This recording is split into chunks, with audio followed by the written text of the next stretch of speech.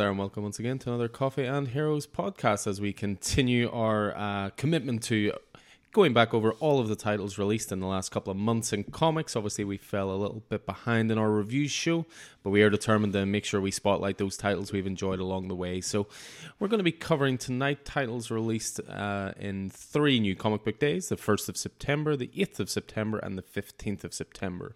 Your host, as always, Alan, owner and operator of Coffee and Heroes in Belfast. And I'm joined, as always, by Mr. Keith Miller. Good evening, sir. How are you? I am all right. Little tired. Little run off my feet lately. They don't tell you. Whenever you buy a house, everybody says congratulations. Oh, great. Hope you're very happy with it. You know, health to enjoy. They don't tell you how busy and overwhelmed you're also going to feel as you try and get bits and pieces done. So, in addition to the daily grind of work and so forth and so on. But yeah, I'm good. I cannot complain. For the first time in many, many weeks. In fact, since August, I am reading books that were released. I'm reading books that I'm reading them in the week they were released. Rather than 2 or 3 weeks after they were released. So I'm doing well. I'm catching up, Alan. That's an impressive commitment to catching up, it has to be said, certainly given the size of said pull list. Yeah, well, I mean, I know New Comic Book Day is tomorrow, so I'm not going to get totally through last week's pull list, but at least I'm there or thereabouts. Them's quitting words. I reckon you could get through it all tonight. Keep yourself up to 2 in the morning, no problem. I'm going to be in bed as soon as we finished recording, so I don't think that's going to happen. Well, that's fair enough. Yeah, we're recording this on Tuesday, the 5th of October. It was quite the interesting day for us. We've had a couple of weeks in a row, if you follow the store on social media or through YouTube or whatever else, but had a few delivery issues and bits and pieces, damaged issues. This week nothing was damaged, but it didn't arrive until 3 p.m. on a Tuesday as opposed to 10 a.m. on a Monday. I was getting so used to that, but lists are all done anyway and all ready to go. So they did, of course, still pull off a great diamond moment of sending 3,000 Silver Age bags instead of 3,000 current bags, but in the grand scheme of things, that's an easy enough fix, hopefully, so I can't complain too much. But yeah, no, we're doing good. Busy start to the week. Vic and I have been actually enjoying the cinema a lot the last couple of nights. We went to see Bond on Sunday, which was really, really good. No Time to Die. I'm not a huge Daniel Craig guy. I love Casino Royale. The rest of the movies I sort of take them or leave them, but I thought this was excellent, big and epic, and a really fitting end to his run, and it actually made his movies feel very self-contained. There are some nods to previous Bond movies, but this is very much almost like a 5-movie arc, so maybe I'll go back and appreciate those other ones a little bit more. But I know you're a Bond fan, surely yourself. You off to see it soon? Yeah, fair weather Bond fan me. I enjoyed Casino Royale and Quantum of Solace, which were effectively one movie. Really, they were just one continuous narrative. Skyfall was a wee bit. I don't recall enjoying it. Terribly, was it? It was one with Javier Bardem was the bad guy. Yeah, and there's something. His jaw was missing or something, wasn't it? Yeah. Yeah, it started slipping back into the sort of cheesy, I guess, gadgets, and the promise of Daniel Craig was the blunt instrument was very much in the whenever the Bourne movies come out, they made the Bond movies look dated, really, and the promise of Daniel Craig was they were moving away from that Pierce Brosnan sort of. By the time The Word Is Not Enough came out, that was a pastiche of itself. And it started moving that way a wee bit, I think. And then I think Spectre even more so. So I don't know that I was particularly invested by that stage. But yeah, I'll go and see it for what's in it and the excuse to go to the cinema for sure. I think Daniel Craig is done now. He doesn't even want to talk about it anymore. No, he's definitely had the movies wrapped up in a way where I think that he can walk away at this point and be sort of happy with what he's done, and it's interesting because he was actually Bond for 15 years. I think Casino Royale came out in 2006, so it's actually a longer period than you'd think. But no, really enjoyed it, and then we went to cinema last night. I don't think this is one I could talk you into, but Went to see the Oasis Nebworth documentary, which was just absolutely stunning for a long-time Oasis fan like myself. But oh, I don't doubt it. Fantastic. Like any music documentary, I think it's all about if you like the artists, you'll love the documentary because you're clearly interested in them and their music. If you don't like the artists or their music, you're probably not going to enjoy it very much. That seems fair, yeah. But I dug it, I have to say, whereas I've been catching up on movies. I'm massively behind in all my TV watching, but you're here to tell me all the great stuff that I'm missing at the moment. Yeah, I suppose so. I know you're not. I mean, I'm still surprised, Alan. You haven't tuned into Y: The Last Man yet. Are you frightened? Is that what it is? A little bit. Yeah, I'll get there. I'll get there. Yeah, it's really good. It's really good. I've watched the first 4 episodes now. They released the first 3 together, and then they've released a further episode beyond that. I think the actor that's playing Yorick is really well chosen. The actress that's playing 355 is phenomenal. See, that was always the strongest role in the books for me. I always knew that whoever got that role, they'd knock it out of the park. Yeah, and they had to, so and is doing so really in that sort of totally badass but slightly vulnerable sort of way. They certainly have changed a couple of the storylines, the story threads in it.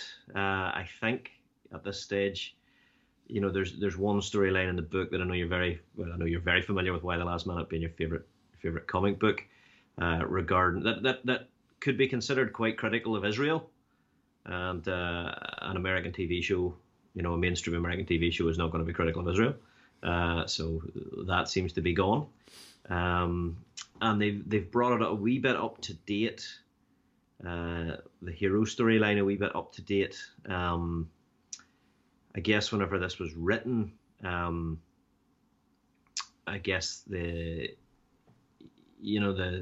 sort of the trans rights and such weren't such a massive and growing issue in the world, and so they've sort of addressed that a wee bit in a way that it maybe wasn't addressed in the book. But yeah, really enjoying it. I think you have nothing to fear, because you were kind enough to lend me the books, and I really, really enjoyed them as well.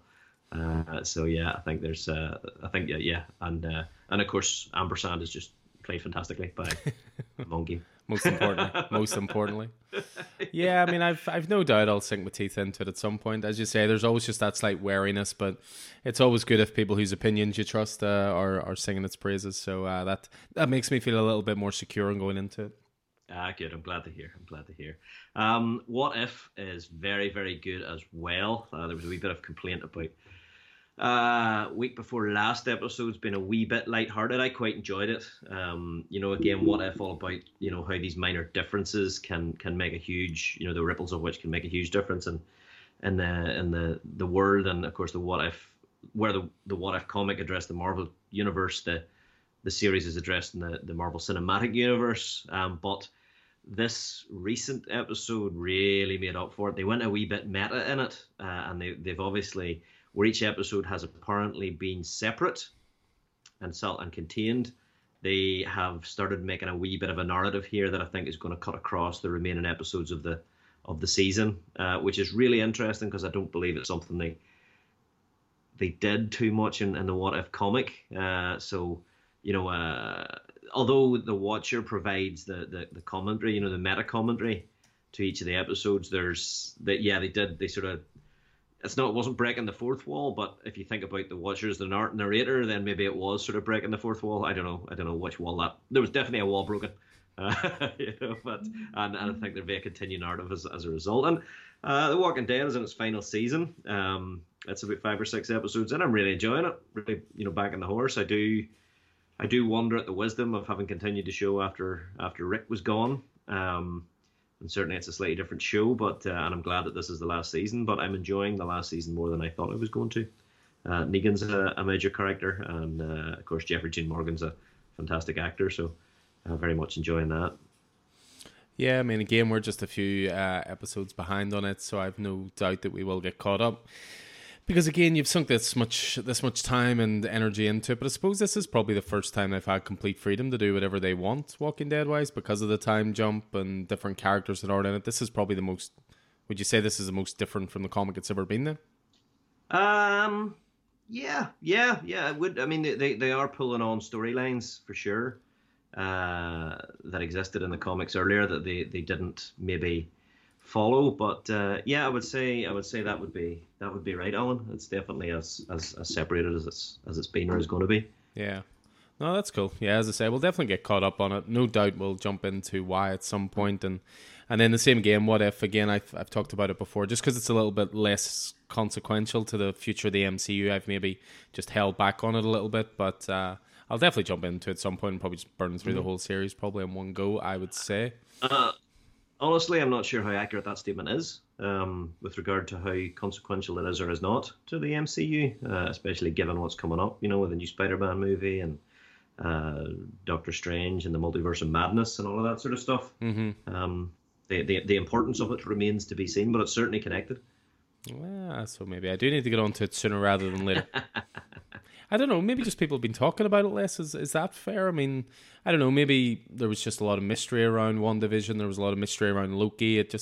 Maybe it's just because I haven't watched it and therefore I'm not engaging more. But it just seems like there's been less chatter around it. Maybe, I don't know. Yeah, could be. I mean, we've got a separate chat group from the main Coffee and Heroes chat about. You are in other chats. I'm in other chats, Alvin.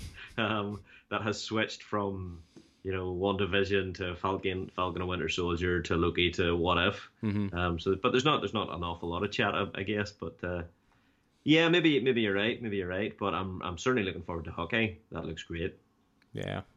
Cool. So definitely something to look forward to. And another thing to look forward to, I see DC Fandom is back with us in a couple of weeks. This was the DC and Warner Brothers event that was run last year for the first time, obviously as a result of lockdown and COVID coming into our world, and it was a virtual event that basically showcased a lot of upcoming stuff from the world of movies, television, gaming, comics, a little bit of everything. But it's coming back again for another 24 hours, October 16th, so less than 2 weeks away, actually. And it's going to be showing off stuff from the Batman. It's going to be showing off stuff from Black Adam, The Flash, Aquaman, The Lost Kingdom, Shazam, Fury of the Gods. There's going to be a little look at some of the stuff based on the Brian Michael Bendis Wonder comics that are being adapted, things like Naomi. There's going to be some new comic stuff. There's going to be just a lot of cool stuff. I mean, I really enjoyed DC Fandom last year. I think I sat and watched about 20 hours of it straight, not realizing that it was going to be repeated and repeated. Right. I must have watched the Batman trailer about 100 times. I think it changed a lot of people's perceptions on that movie. Yeah, for sure. Yeah, and of course we had Zack Snyder's Justice League. You thought I'd never mention that movie again. It had to be brought in somewhere. But no, it was a really cool event. It was a really cool event.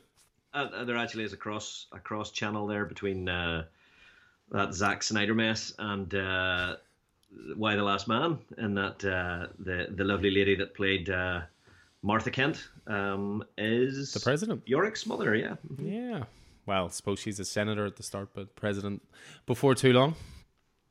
Yeah. Well, any excuse to bring up, Justice League again, just to see your face.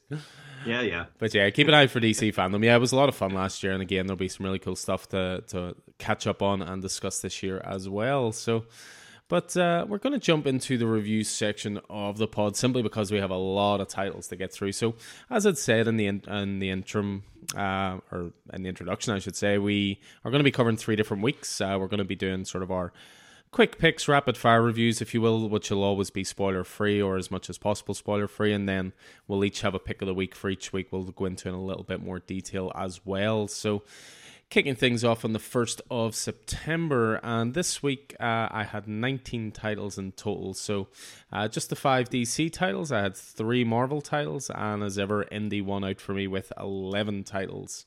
What were your numbers this week?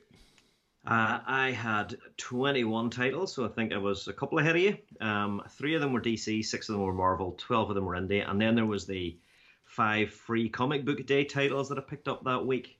None of which are appearing on my picks, I have to say. Yeah, I mean, free comic book day is an odd one for us, and it's something I'll come to a little bit later when I'm discussing a Batman issue. But free comic book day is always an event. I think it's more to bring in new readers than it is to not reward consistent readers, but we don't want to read 8 pages of a preview of a book we're already going to be on anyway. You know what I mean? Yeah. So the books that appeal to us are probably books that we're going to be on anyway. Now, the main one I can think that I enjoyed was Enter the House of Slaughter, which of course was a preview of the upcoming Something to Kill in the Children spin-off. So I enjoyed that. Totally agree, yeah. I enjoyed the Batman Fear State one, but again, I'll come to that in a bit when we chat about a Batman issue. I know what you're going to say.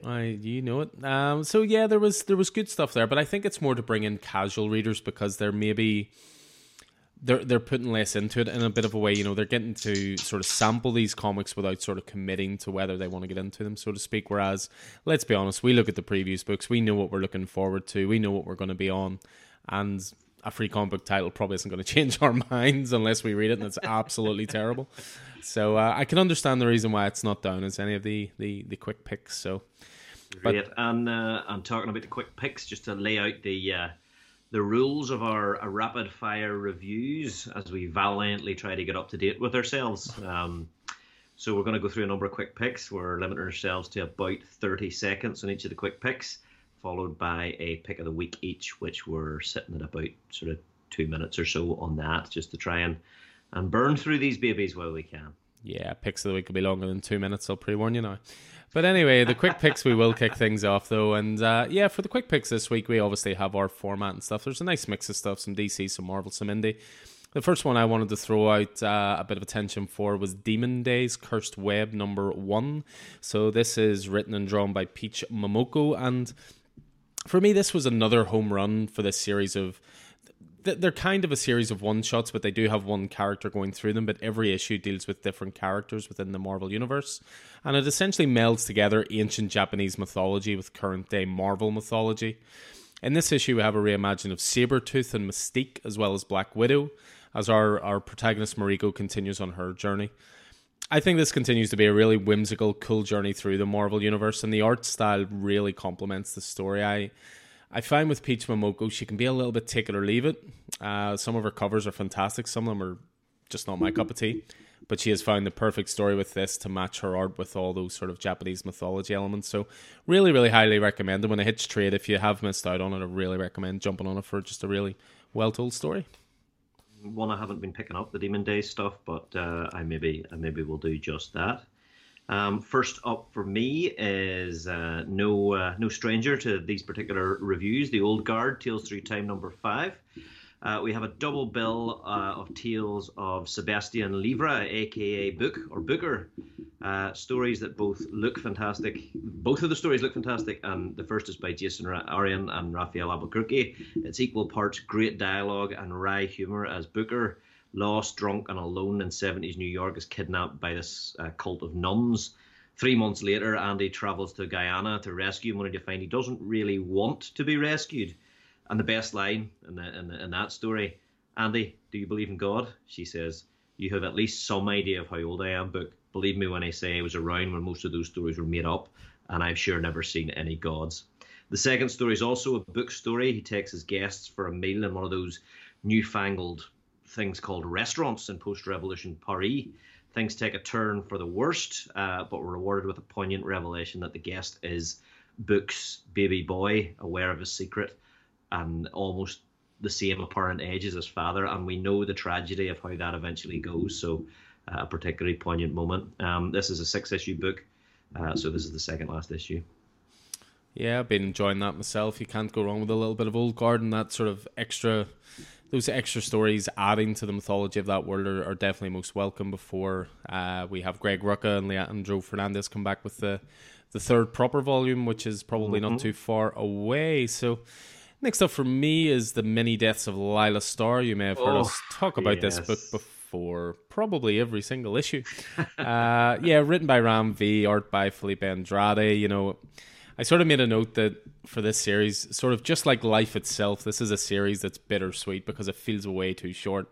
But at the same time, it manages to pack a massive amount into it and is exceptionally fulfilling. You know, this is title of the year territory for me, and the only reason it's not my pick of the week is because I do not want to go into spoilers for the last issue. And also because I'd mentioned this to Keith before, I see this being we're hoping at some point to get the book club podcasts up and going again, and this is definitely one for that. So It's not too far away from trade. I believe it's due out this November. Suffice to say, keep an eye out for the release of it. You will not want to miss it. This is a genuinely, truly special book. So good. So good. Absolutely brilliant. Couldn't agree more, Alan. And yes on that book club. Excellent. So why don't you throw out another wee indie one then? We've got Dark Blood #2. I think it's a Boom title, isn't it? It is indeed, yeah. So this was an improvement on what was an intriguing first issue. It's very emotionally powerful and reflective of the time and the racist attitudes of the American South in the 50s, with the writer helping us to find dignity in World War II veteran Avery Aldrich's struggle with it as he and his family try to build a life as black residents of the South. The superheroic mystery of the variance that's been built in and around this time period, and that 10 years before during Double A's service as a pilot, is compelling, and I'm really excited to see where it goes from here. LaToya Morgan is the writer. She's building and showcasing a rich world that's beautifully illustrated by Walt Barnett and Moises Hidalgo. Yeah, I'm on this one myself and enjoying the first couple of issues as well. I'm going to jump away from that and into the world of DC with the really, really badly titled Batman Superman 2021 Annual #1. That's just how DC have labelled their annuals is terrible, to be honest. But anyway, this is written by Gene Luen Yang, who of course took over Batman Superman from Joshua Williamson. And the art in this one is shared by two different artists, which are Francesco Francavilla and Paul Pelletier. And for me, this was a fitting end to Yang's main story arc on Batman and Superman. So you basically had 5 issues, and then this annual, and then there's going to be one issue that's actually released this week to finish off Batman Superman. That's the end of the run. You know, this was just a good old-fashioned solid adventure story, but it also had the twist of one story being told from the front, and then what you do is you flip the book and the other story starts from the other side and the two stories meet in the middle. You know, you could pick this up and enjoy it on its own, as any good annual should always allow you to, but there's certainly nods to what came before. I'm a huge fan of Francesco Francavilla, so I was actually really happy to see Francavilla was drawing the Superman portion of the story, because he's traditionally a Batman artist. And there's one splash page in particular when Superman is floating into a giant searchlight is absolutely glorious. Just really good old-fashioned storytelling, hugely entertaining, great art. It's worth it even if you're just a fan of Batman and Superman. You don't really need to have read what came before, but yeah, I really, really dug this. And again, I love the clever device of, you know, starting at one end of the comic, starting at the other, and the meeting in the middle. So very, very clever. I don't think I've seen a flip book since the Life Theft portion of the Clone Saga. Jeez. Back, and those were all flip books. It was crazy. So they were doing starting one story on one side and one story on the other side. So you had, it was kind of a mess, but it was fun. Anyway, so for another one from Boom Studios, from me, it's Dune House Atreides #9. Brian Herbert and Kevin J. Anderson adapting, and Dev Pramanik on the art. And I mean, it's a brilliant looking 9th issue of this prequel series to Dune. Really anticipating the movie now. The strongest issue, I would say, of this series to date. It's fast-paced action and political intrigue, jumping from planet to planet, and it's absolutely seamless in this issue. You don't feel overwhelmed or confused by the twisting and long plots as they slowly start to converge towards what's going to be a rewarding crescendo. It's not one to be picking up at this stage. You'd be totally lost, but if you've been picking this up since #1, I've no doubt you're enjoying it, and otherwise wait for the trade to enjoy it. And that movie is getting closer and closer for you finally, after what seems like an eternity of waiting. Yes, quite looking forward to it. And another excuse to get to the cinema again, with June hitting soon. The last one I'm going to throw out for the quick picks section is Geiger #6, which is written by Jeff Johns, art by Gary Frank. And so the first arc comes to an end, and to be honest, with the prior knowledge that this will be a continuing series, this did not end in the way I anticipated. The series began with, you know, two men sitting in a crater with one man telling the other the story of just what happened there. And Geiger #6 brings that tale to a close, but it also sets some really interesting looking foundations for the future. And this universe is definitely going to be expanded. You know, with Geiger itself, for me, it's been one of the best looking books on the shelves pretty much since issue 1. And that run continues here with Frank's amazing art and Brad Anderson's colours. Mention also for Rob Lee's lettering, which is really, really great as well. So if you're looking at getting into the world of Geiger, as I say, this world is going to explode, which is a terrible pun, but there's a trade. Going to go nuclear? It is going to. You're not. You are definitely right. Yeah, but it's the trade paperback is actually coming out in November, as will an 80-page Jant, which will no doubt set the path for where Geiger goes next. This is definitely worth jumping on and catching up on as well, I would say. This was a chunky one too, wasn't it? It was, yeah. I mean, Geiger, every issue's felt chunky to me, and it's interesting. We were talking a little bit before we came on about a story where there's a bit of a paper shortage, perhaps, in the world that could affect the comic industry, and Image just keep putting out these beautiful books with sort of thicker paper and cardstock covers, and still keeping their prices as low as they do. Walking Dead Deluxe is another example of it as well. And I think it just really adds to that premium feel of the book. So, yeah, really dug the series and looking forward to seeing where it goes next. Yeah, same here. Enjoying the expanding universe. One that I realise I'm probably stealing from under your nose, Alan, so I hope I do it justice. From DC, Batman Fear State Alpha #1. It's kicking off earlier, the earlier than expected finale of Tynion 4's run on Batman with beautiful art by Riccardo Federici. Definitely sad to see Tynion leaving, but he's clearly gone out with a bang, and it seems he's set on taking Gotham City with him when he does. The issue, I think, it's the alpha issue of a larger event and a crossover. It does a great job of putting all the players in place and hooking the reader, as the first part of any good event needs to. Story fills in some very deliberate blanks in the lead up so far. There's a conversation between Simon Saint and Jonathan Crane months ago that sheds light on the fear state theory and the seeming partnership, which quickly sees Saint having wildly underestimated Crane. With this story, I think already elevating Scarecrow amongst Batman's rogues gallery. Additionally, we begin to see how Bruce ended up in Scarecrow's clutches and the results of that, as we've seen in the months that build up to this story. And meanwhile, Mayor Nakano slowly realizes the mistake that he's been making and being politically seduced by the magistrate. I'm interested to see where Commissioner Montoya, the former Question, falls on this.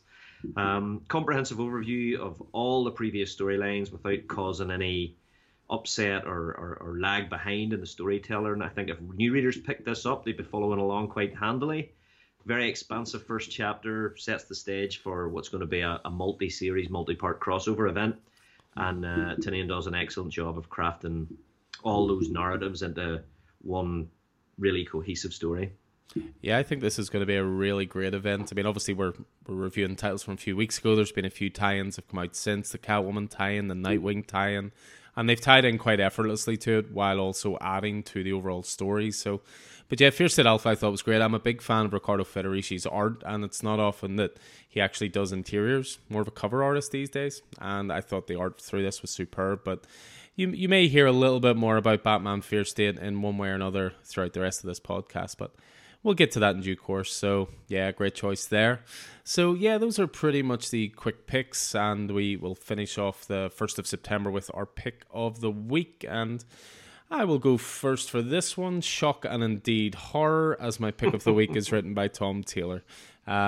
We recently had a Coffee and Heroes podcast bingo card sent to us through email from a regular listener. First of all, many thanks for all the effort that went to for that, I have to say. But it was really, really funny. There were so many things I couldn't really argue or deny any of them, to be honest. And I'm pretty sure that on that bingo card was exactly the fact that Tom Taylor gets picked every single time. But there's a reason for that. So yeah, my pick of the week is Dark Ages #1. So written by Tom Taylor, art by Iban Coelho. So yeah, I'm not focused on his indie or DC work for a change, but his actual return to Marvel for this event. Tom Taylor's already done, of course, stellar work for Marvel before, most notably for me in Friendly Neighborhood Spider-Man, but I know Vicky's a huge, huge fan of his all-new Wolverine run as well. But, this is a chance for him to shine a light, or indeed take that light away from, I suppose, the entire Marvel universe and every character in it. Here he's paired up with the excellent art of Iban Coelho. I'm happy to report there's so much to enjoy here. And as always, one of Tom Taylor's strengths is he makes it really accessible to readers with little or no prior knowledge even of the Marvel universe. Do you know the basics of these characters? That's enough. Come on in. Everyone is welcome. And, that combined with the fact that when Tom Taylor, the one thing I would say about him as a writer is he will never be a writer in continuity. Well, I say that, but he's doing it with Nightwing. But in general, he loves to have the freedom to do whatever he wants with these characters. He's shown it with Deceased. He's shown it with Injustice. When he's got his own sort of single line narrative, that's where he's at his strongest, because he's never shy to kill off characters, both providing shock value for the reader, but also letting you know early on that there are consequences and that not everyone may survive a threat of this scale. I don't want to go into too many specifics, as there are shocks and surprises aplenty in the first issue, as well as one page turn that almost had me in tears involving Spider-Man. Taylor may have been capable of doing that to me before. But yeah, so the blurb for Dark Ages goes, a danger older than Earth threatens everything. For once, the heroes who have saved the planet so many times are almost powerless in the face of it. X-Men and Avengers assemble, Spider-People and Fantastic Four come together. Heroes for hire fight alongside champions. None of it will be enough. The lights are about to go out. The world outside our window is about to end. This has been a long time in the making, because we were just chatting about this year's Free Comic Book Day. But last year's Free Comic Book Day actually had a preview of this title. So it sort of shows how long it's been held back. I'm all in on this. The artwork feels big and epic. There's so many places for the story to go. So many opportunities for heroes and villains to unite for, the greater good, giant scale battles to come. And of course, there'll be plenty of humor to be found among the darkness as well, because that's the other thing that Taylor probably writes better than any other comic creator around at the moment. It'll also contain plenty of hope. So yeah, brilliant first issue. What about yourself? What do you think of this one? Yeah, I really enjoyed it. Separated from continuity as it is, you sometimes worry about the stakes or the lack of stakes, but Tom Taylor just characterizes so well that you recognize the characters that despite the non-continuity, non-canon, non-canon, but non-continuity nature of the thing. So yeah, thoroughly enjoyed it. I know exactly what the page turn you're talking about is, and Tom Taylor remains the writer with the ability just to either rip your heart out or massage it back to life. Yeah, he definitely has all of those skills and more. So thank you to Andrew Corbett, who put together that bingo card. You can mark off your Tom Taylor mention for this specific podcast. You may be able to mark off another bingo element when we get to Keith's pick, which is from Image Comics Firepower 15. So the Serpent's Omen storyline is really kicking up a gear in another fantastic issue of Robert Kirkman and Chris Samnee's Firepower. The mysterious Serpent's Omen has struck Owen's family at home in the US, but luckily Ling Zan, Owen's former love from the Flaming Fist Temple back in the day, as in the original graphic novel that started this all off, anticipated that danger in his own hand to help, at the same time revealing herself to Owen's wife Kelly, who had thought Owen's lost love to be dead, a point recently discovered by Owen himself, but that he failed to mention to his good lady wife. And I mean, it's a mistake smart man. It's a mistake I could easily have seen myself making in the past for exactly the same understandable reasons that Owen did. Anyway, with Ling Zan being in the US, she's not with the Scorched Earth clan and has no idea that the clan, including her father, the mighty Chen Zul, has been possessed by the snakes of the Serpent's Omen. I think the way Kirkman handles Kelly's reaction to the reveal of Ling Zan being alive is beautiful. The interplay between the two women is brilliant, and the family element, Kelly's pragmatism in the face of Owen's mistake, and the depiction of their emotional yet mature decision born out of a trusting, loving relationship is my favorite part of this issue. It's just so good. It's so true to life. It's not the melodrama you expect, that would have been easy and lazy. It's just class. So Ling Zan makes a call home and sets herself, Owen and Kelly off after a tearful goodbye on another adventure, leaving the frustrated children. Haley, the daughter, has just figured out how to use, if not control, the firepower, so that their children are left in the care of Owen's folks and Kelly's partner and secret Wei Lun student, Reggie. And meanwhile, at the Temple of the Flaming Fist, Wei Lun and Ma Guang are attacked by another snake, which momentarily possesses Ma Guang, before Wei Lun snatches it off. And even the way that Samney has drawn Wei Lun snatching the snake off, Wei Lun's fingers are in nearly like a cobra strike formation. It's so kung fu cool. So he snatches the snake off and then he bites its head off. It is just cool as. And then we're left with a cliffhanger. Are we looking at another attack on the Temple of the Flaming Fist? This time maybe by the Serpent's Omen possessed Scorch Earth clan. This is just class. I mean, it's just unbelievable. It circles around. It refers to the earlier stuff that's happened and the cliffhanger from the end of the last arc, but it's going to be completely different. And then, of course, R.C. Coda, the conversation between Robert Kirkman and Chris Samney at the end is always really interesting. But yeah, this was great. Yeah, definitely. I mean, it's a title. It's just remarkably consistent. I mean, we should never be surprised. Kirkman knows how to spin a yarn. He knows how to create great characters. He knows how to have every character sounding different. And yeah, as you say, he never really gets wrapped up in melodrama. I mean, I'm noticing that as well, rereading through The Walking Dead.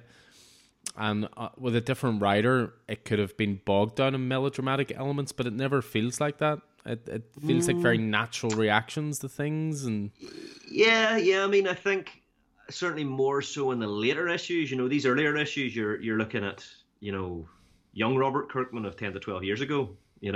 More even. As he was a budding writer. But yeah, you can see the seeds of that. What will turn into this there. Even that early. I think you're right. I think he enjoys the interplay and the interactions. And I think as well he just loves sharing sort of the behind the scenes stuff with comic fans as well. I mean, you look at that in The Walking Dead Deluxe, you always get the cutting room floor elements at the back. You look at Firepower, you always get the RC Coda, where it's always him and Chris Samney sit down. It always seems to be the conversation goes along the lines of, here you go, Chris, here's a page with 3 lines of dialogue. Chris, damn you, Robert, that took me 4 weeks to draw.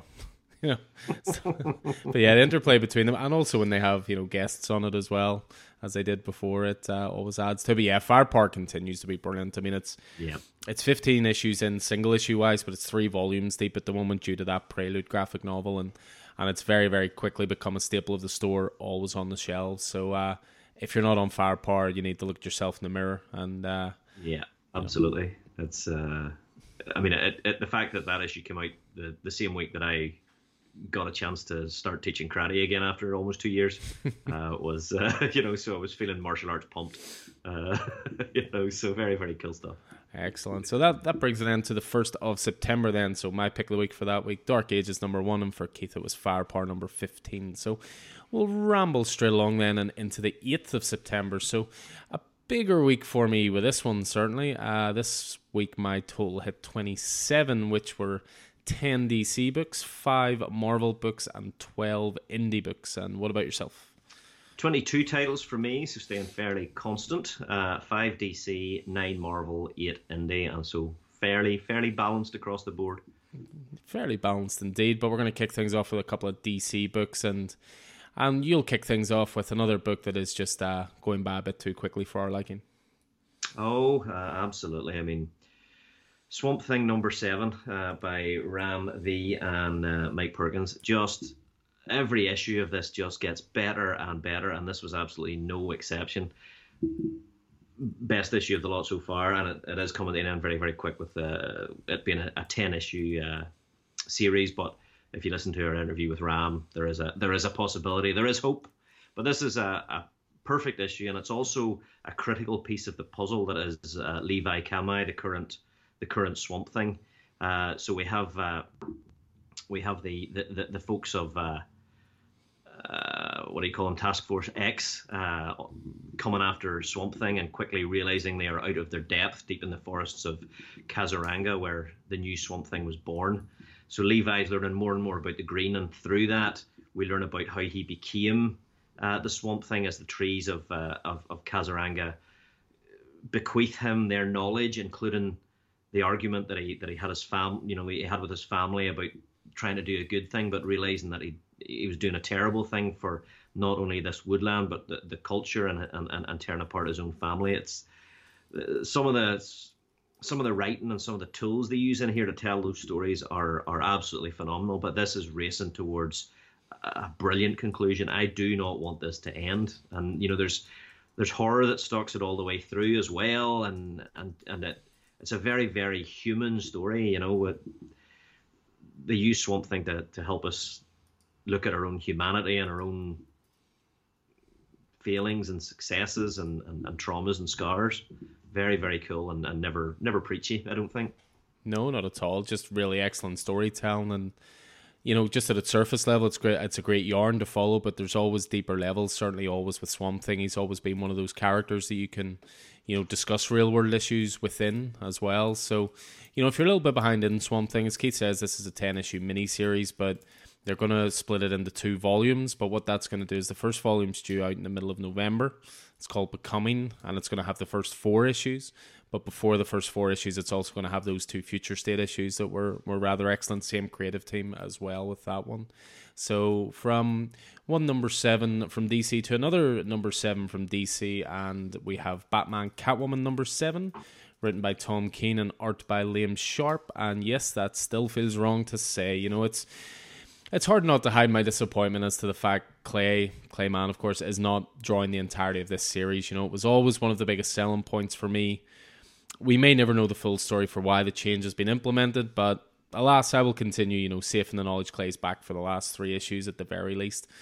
And that's not to say anything bad about Liam Sharp. I think he does a great stand-in job here with the style. It's certainly closer to Clay's than the painted style he's been using for, say, Batman Reptilian.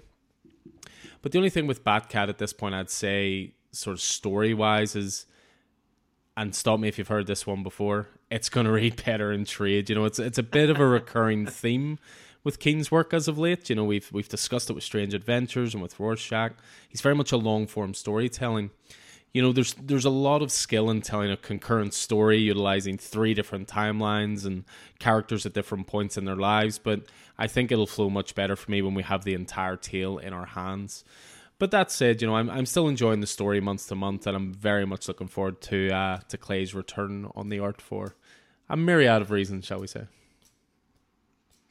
Yes, absolutely. Yes, exciting stuff. Now, I jumped off this for this issue, and then given one of those reasons, have immediately jumped back on. It wasn't even Liam Sharp's art, the change from man to Sharp, but it's the story. I've sort of lost the thread of it. I'm not finding the stakes in it. I'm not finding it particularly compelling. I guess of Tom King's titles that are coming out, it's certainly not at the top of the list for me, but I think I'll be popping back on again. That's always good to hear. So, yeah, Batman Catwoman number 7. So, next up we have the number 2 of a title that I believe was a pick of the week for number 1. Yes, sir, and it's issue 2 of Scotty Young and Jorge Corona's The Me You Love in the Dark. And, it's hard to describe what's going on. This is a very brave book. It's going very, very slowly. It's they're really taking their time. And Jorge Corona's art is completely different from what it was in Middle West. But there's, we've got Ro, an artist who's hiding out in this old house, hoping for her artistic muse to communicate with her. And there's this shadowy presence in the house that she first thought to be her muse communicating with her. There's a real darkness right below the surface. And the title of the book would seem to be about Ro maybe loving this ghost in the dark that's in the house, but I don't know if it's maybe the other way round, and just what you're seeing in the background behind Rose, she can't see the ghost. We can, and it's terrifying. It's just, this is Rose's first physical encounter with the ghost, and it's just, there's a real darkness right below the surface, and the fact that we know something that she doesn't, and yet are as drawn to the whole thing as she is just fantastic. Great book. It's only 5 issues, is it? Yeah, it's a short wee run, just the 5 issues, and it's an interesting one in that it achieves moving really slowly but moving really quickly, because it's largely dialogue free. Now, that's not to say that Scotty Young isn't certainly writing every single panel or what's within it or that kind of thing, but it's definitely a book to take your time with, savor the details, savor the atmosphere of it, and yeah, I agree. It's been great so far. So again, another one. It's a shame it's only 5 issues. I don't know if that's 5, and if it does well, it'll be more, or if this is just a 5-issue tale similar to something like Lila's Star, and that's the story the creators want to tell. But yeah, it's been pretty great so far, and as we're recording this on the 5th of October, issue 3 is out this week as well, so something to look forward to there. Another title that's out this week, actually, as we talk, is the next issue of a certain Batman, and I'm talking Batman 112, first of all, from the 8th of September, and this is where Fear State pretty much begins in earnest after that Fear State Alpha sort of primer issue. I do think it's important to say, so this is James Tynion IV, of course, and Jorge Jimenez on art. I think right up front it's best to let everyone know that the first 10 pages of this issue are the same as the free Comic Book Day title for Batman.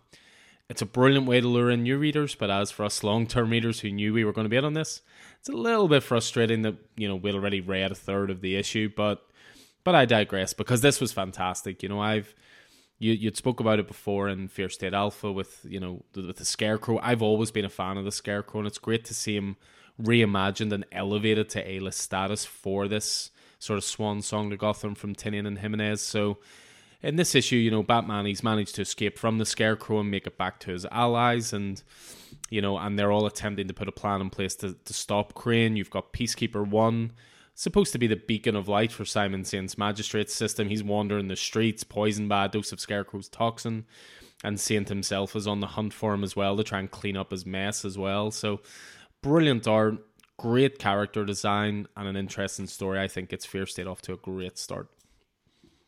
Yeah, no, I thoroughly enjoyed it. Thoroughly enjoyed it next to Alpha.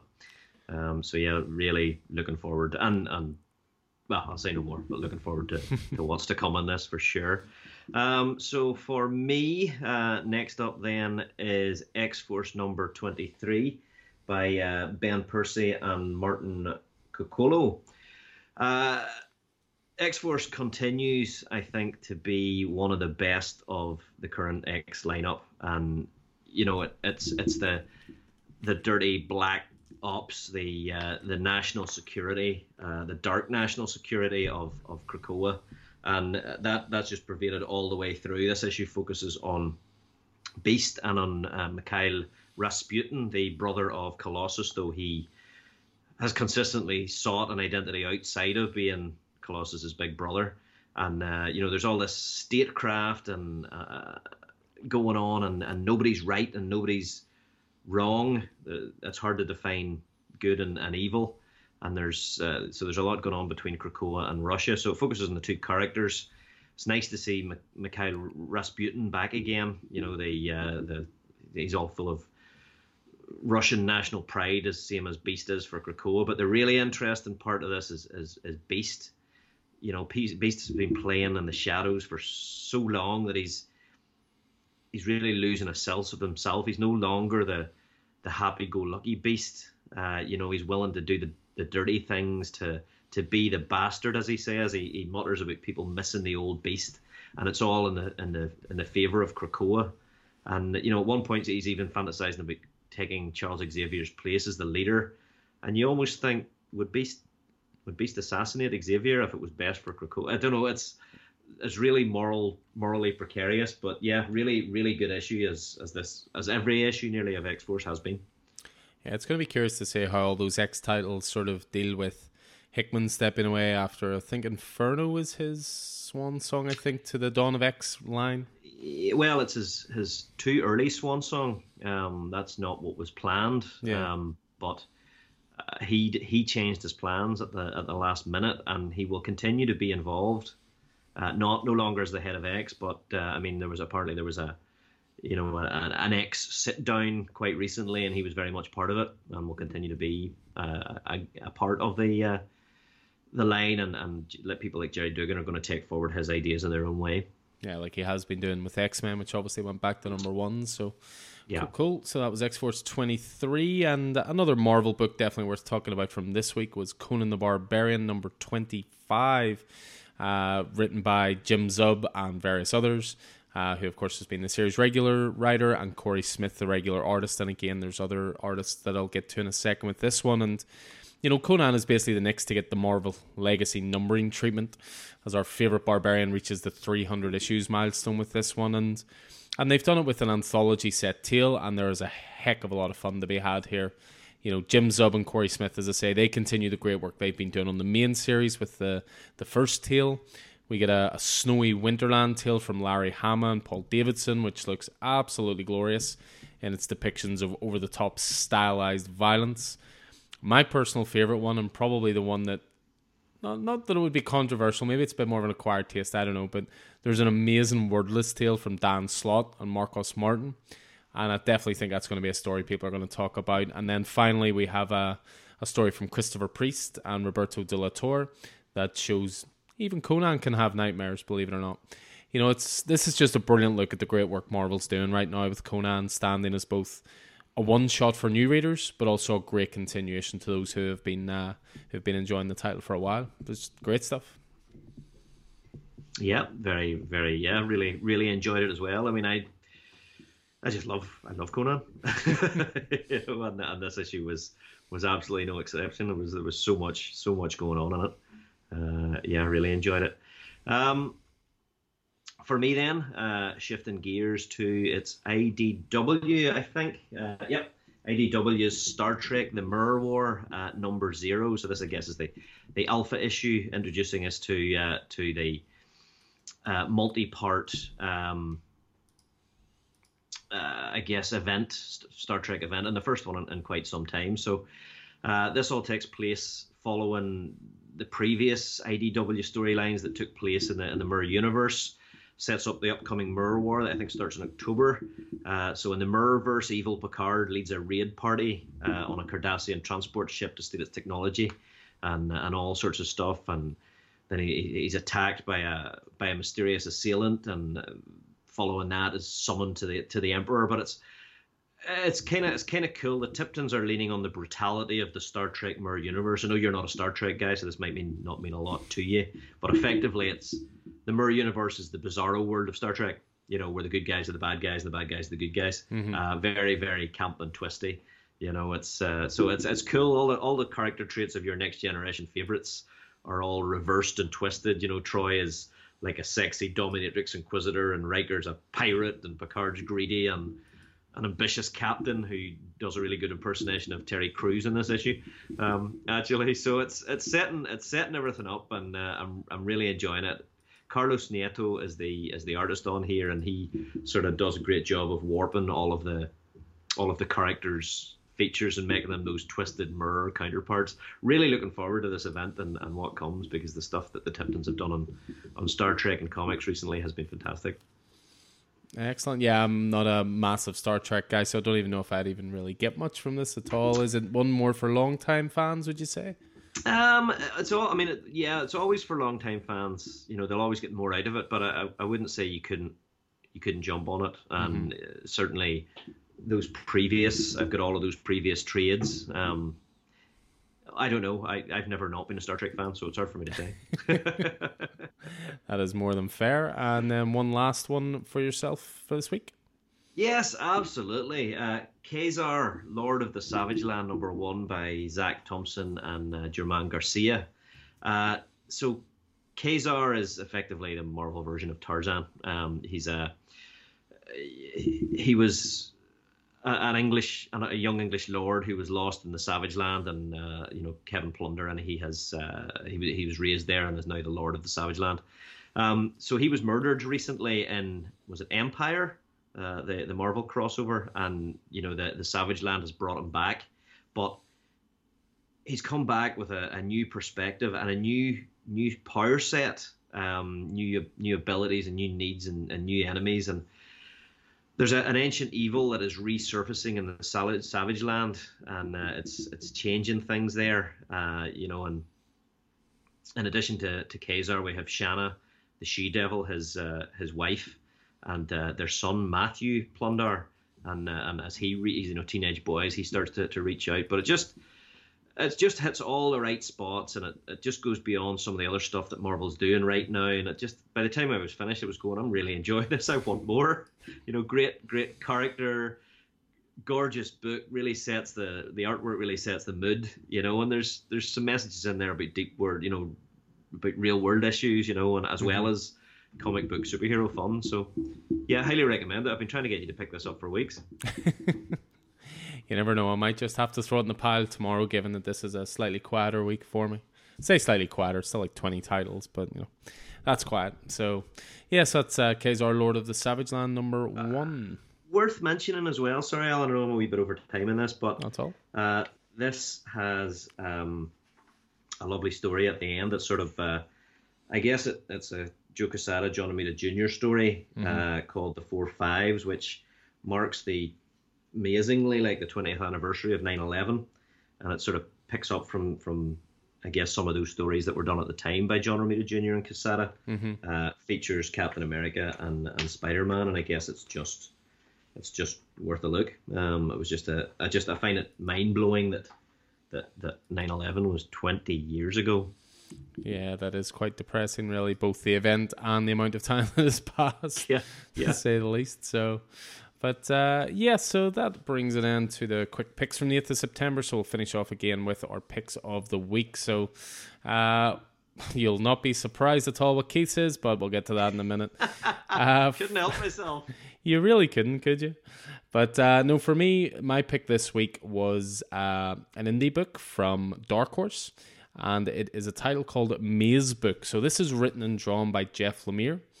I feel with Jeff Lemire, he's very much of a Marmite kind of creator, especially when he draws his creator-owned series.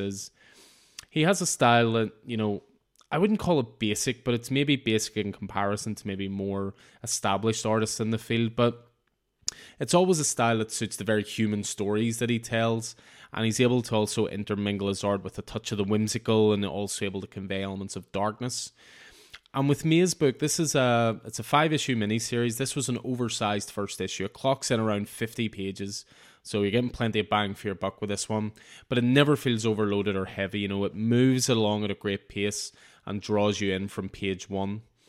The main crux of the story has us following Will, who's a city inspector who's just fallen into his daily routine. By the end of the issue, readers discover his daughter has been missing for a decade, as he either begins to show signs of dementia or some other physical illness. Or perhaps it's just been so long he's beginning to forget the details of his daughter's appearance. But that doesn't really matter at this point, because the mystery begins when this average Joe's daily routine is interrupted in the middle of the night by a call from the very daughter who's been missing for 10 years. There are very few supporting characters introduced in this issue, with the focus being very much on Will. Can we trust... It's the old unreliable narrator setup. Can we trust what he sees and hears? Did he really receive a phone call? Is there really a central mystery here? Or is this just a man who's never found closure from his daughter being missing? Or perhaps she died and he has never processed his grief. There's so many possibilities with this story. There's also a theme and story device of a red thread going on. Again, another mystery to be solved. It can be a bit of a lazy stereotype to call this Lynchian, but I'm a huge David Lynch fan. I'm going to do it anyway. Due to the missing girl, the fantastical elements. It echoes both the pace, the feel, the atmosphere of Twin Peaks, which again, I've talked about at length my love for that before. And it's high up my list of books I've read this year, I would say, in terms of issue ones. Brilliant debut issue, just dripping in atmosphere, so many story possibilities, and I'm very much looking forward to issue 2 of this. I don't think you picked this one up, did you? I don't know your thoughts on Jeff Lemire in general. Well, given what I recently picked up, by Jeff Lemire, picked up but not read. Yeah, no, well, I've certainly read the first 6 issues of it beforehand, but no. I enjoy Jeff Lemire as a writer. Definitely, there has been some misses, but more hits than misses for sure. I didn't pick this up. I guess the solicitation didn't grab me, and I've got a lot of stuff on the pull list. I'm trying to take it down instead of taking it up. But given your review, I might have to pick it up, or else grab it off you. I'm sure I could happily throw you my copy, given all my stuff being in the store right now. Close to hand. And just as inevitable as me picking a Tom Taylor book as a pick of the week one week, get your bingo cards ready, people. What does Keith pick this week? I mean, I tried not to do it, but I couldn't. It's Nice House on the Lake number 4. Nice House on the Lake is the best book DC is publishing right now, and I still struggle not to misidentify it as an Image book. Do you seriously put it above Nightwing? Oh, that's a question. That's a question. That's a question. They're neck and neck. It's very different books, and I mean, it's certainly one of the best books on the shelves at the Agreed. minute. James Tynion IV is crafting a fantastic, compelling, terrifying mystery. It's the best horror book that I've read in years, and when it's finished, I reckon it's going to be talked about alongside some of the biggies, the Sandmans and the V for Vendettas. Alvaro Martinez Bueno masterfully brings this world to life with these details and a style that just keeps you, the reader, on the edge. Beautifully detailed art that has the characters sort of coming off the page and the expressions readable, and I think that's what really does it. It's the absolute perfect synergy of writing and art that work together to create a narrative that elicits what I've heard described by another reviewer as the feeling, and it was just such a beautiful way of describing it. It elicits the feeling you get whenever you wake up in the middle of the night hearing an unexpected and unfamiliar noise in your house. You have to go and check it out, and while half of you is fully aware that nothing's going to hurt you, you just need to do it. And the other half of your psyche is screaming, "No, run, stay in bed." You know what I mean? It's exactly that. So yeah, I mean, front and center in issue 4 is David. David is the comedian, as all the guests are designated by their role. But what's a comedian whenever nobody's in the mood to laugh?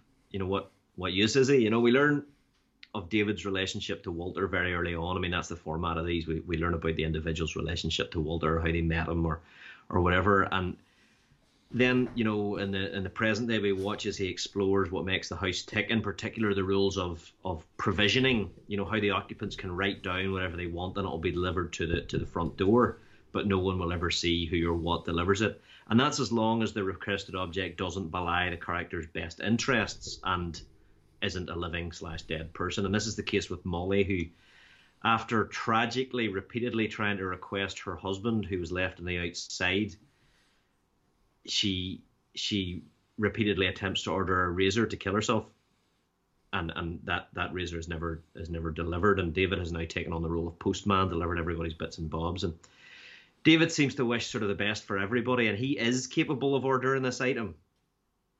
And he learns something from it. He uses it to undertake the comedian's other role, which, is not just to entertain, but is to tell the audience hard or unbelievable truths. And that truth is that in addition to being trapped here together amidst the apocalypse, Walter will not let his friends die, at least by their own hand. And that revelation was terrifying. It was just, not only are they trapped in this place that seems to be a paradise almost, with everything they could want for, but they can't leave it, even in the most basic of ways. It's it was fucking, I was sitting reading this and I just let out a gasp, and Bruno was like, "What is wrong with you?" It's the dark side of that I guess that concept of immortality that I love so much.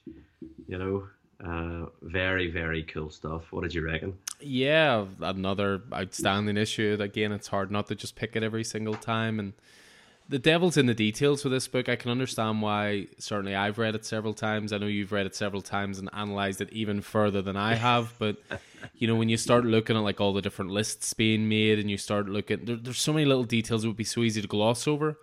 But I think we chatted about it before in the store, and there is nothing that is in this book by accident. Everything is there by design. And yeah, as you say, that revelation of, I'm not going to let you die here either. You can think you're going to get out of this somehow. You're not getting out of it. And there's something about that, it's like Walter's looking after his friends despite the fact he's done this to them. Yeah. You know what I mean? There's something there that is just, God, I don't know. It's twisted. Like, it's, yeah, I don't know. I mean, it's exercising a certain level of control over other people's lives. It's literally, as you say, he's created this scenario where they're all in this house based on the fact that they met him or interacted with him at some point in his life. Then it's a case of, well, I put you here, but it's okay, I'll look after you. But then he looks after them and gives them, as you say, their every heart's desire. But then it's a case of, no, you'll appreciate all this. You're not leaving in any way. So it's different degrees of it's different degrees of control, you know. And in some ways, he loves them like pets. Yeah, you know what I mean. I don't know. Oh man, it's dark stuff. I can't wait to see the little dossier you're compiling on this title at some point. I'm looking forward to reading that. I can see you mailing that off to Tinian and calling it the Nice House on the Lake Companion. You know, I've got a spreadsheet. Something to look forward to. But yeah, I mean, this is going to be a 10-issue series in general, or in total. Sorry, I'm about to break your heart right now, though, because I got an email today that we were supposed to have Nice House on the Lake number 5 this week, but it's been delayed until next week due to shipping issues. So you'll have plenty to keep you occupied, but even still, a new issue of this is always a good week. So big style. So that concludes the 8th of September. So pick of the week for me, Maze book number 1, and for Keith, Nice House on the Lake number 4. May as well both be indie books, let's be honest. As you say, you always do a double take with Nice House on the Lake that it's a DC book. But anyway, that was the 8th of September, and then we're going to finish off this week's pod with the 15th of September releases. So for me, this was a 25 titles total week. I had 10 DC, 2 Marvel, and 13 indie books. This is just surprising to me when I see how many Marvel you have. Yeah, I mean, I had a chunky week. This on the week of the 15th of September rather. 31 titles total. 10 of them DC, 10 of them Marvel, and 11 of them indie. So fairly flat across the board. Plus, I also had 1 deluxe hardcover omnibus and 1 trade paperback. That omnibus was Gideon Falls hardcover, volume 1, and the trade paperback was the Stray Dogs trade paperback, collected numbers 1 to 5, which I haven't had a chance to look at yet. Yeah, don't leave that lying around for Brona to read, because there's some teary moments in that if you're a dog lover. So who's not a dog lover? Well, weird people. Yeah. They do exist. But yeah, so as ever, we'll continue with our quick pick format. Why don't you kick things off by telling me a Marvel title I should be reading to bump up those numbers? Yeah, absolutely should. We have Kang the Conqueror by Colin Kelly, Jackson Lansing, and Carlos Magno on art. Carlos Magno on art, Alan. That should be enough. Kelly and Lansing are a duo that very much deserve watching because they're doing some great stuff at the minute, this included. Kang the Conqueror number 2 feels a bit like an MCU blockbuster, and I don't know if they're going to go this way, but this story, obviously they're introducing Kang into the Marvel Cinematic Universe, and this story has a way of both introducing the character's history but telling a story going forward as it crafts a conflict across time and space between young Kang, young Nathaniel Richards, who will become Kang, and his future self. And this war is only just starting, and it looks like it's going to pull in a whole lot more individuals. We have a lot of stuff taking place in Egypt here, with Apocalypse featuring, and we've got a picture of what looks like Doctor Doom coming up for issue 3. So. And this is a slightly different take on the Fantastic Four's first meeting with Rama Tut, who is himself a previous version of Kang. So yeah, really, really good stuff. Such an interesting character. Pick up the first 2 issues, Alan, because it's a good story, and these 2 guys know how to craft a story. Well, there'll be more on Lansing and Kelly later, in very complimentary terms as well, so I may just circle back around to that. So, Kang the Conqueror number 2, I really, really enjoyed this week. Titans United at number 1. So, this is written by Cavan Scott, who I believe has been doing Star Wars High Republic, if I'm not mistaken. So, once again, more and more sort of intermingling of company talent, which again is great to see, and it will be again, as I mentioned there, Lansing and Kelly. But this just felt really pleasingly old school. So I should say art by Jose Luis as well, which was beautiful. Feeling old school, that can never be a bad thing when it comes to the Titans. There's been attempts over the years to redefine them or update them or make them cooler or something. There's just something about the Titans that is effortlessly cool, I think. And along with Teen Titans Academy, I think it's a good time to be a fan of these characters. All of the Titans are present here you'd expect. Nightwing, Starfire, Donna Troy, Jason Todd, Beast Boy, Superboy. And the writing is so good. They all sound really unique and different, true to the characters you've loved over the years. As I say, the book looks fantastic, and probably along with Nightwing may actually be in with a shout of being DC's most old school, colourful book.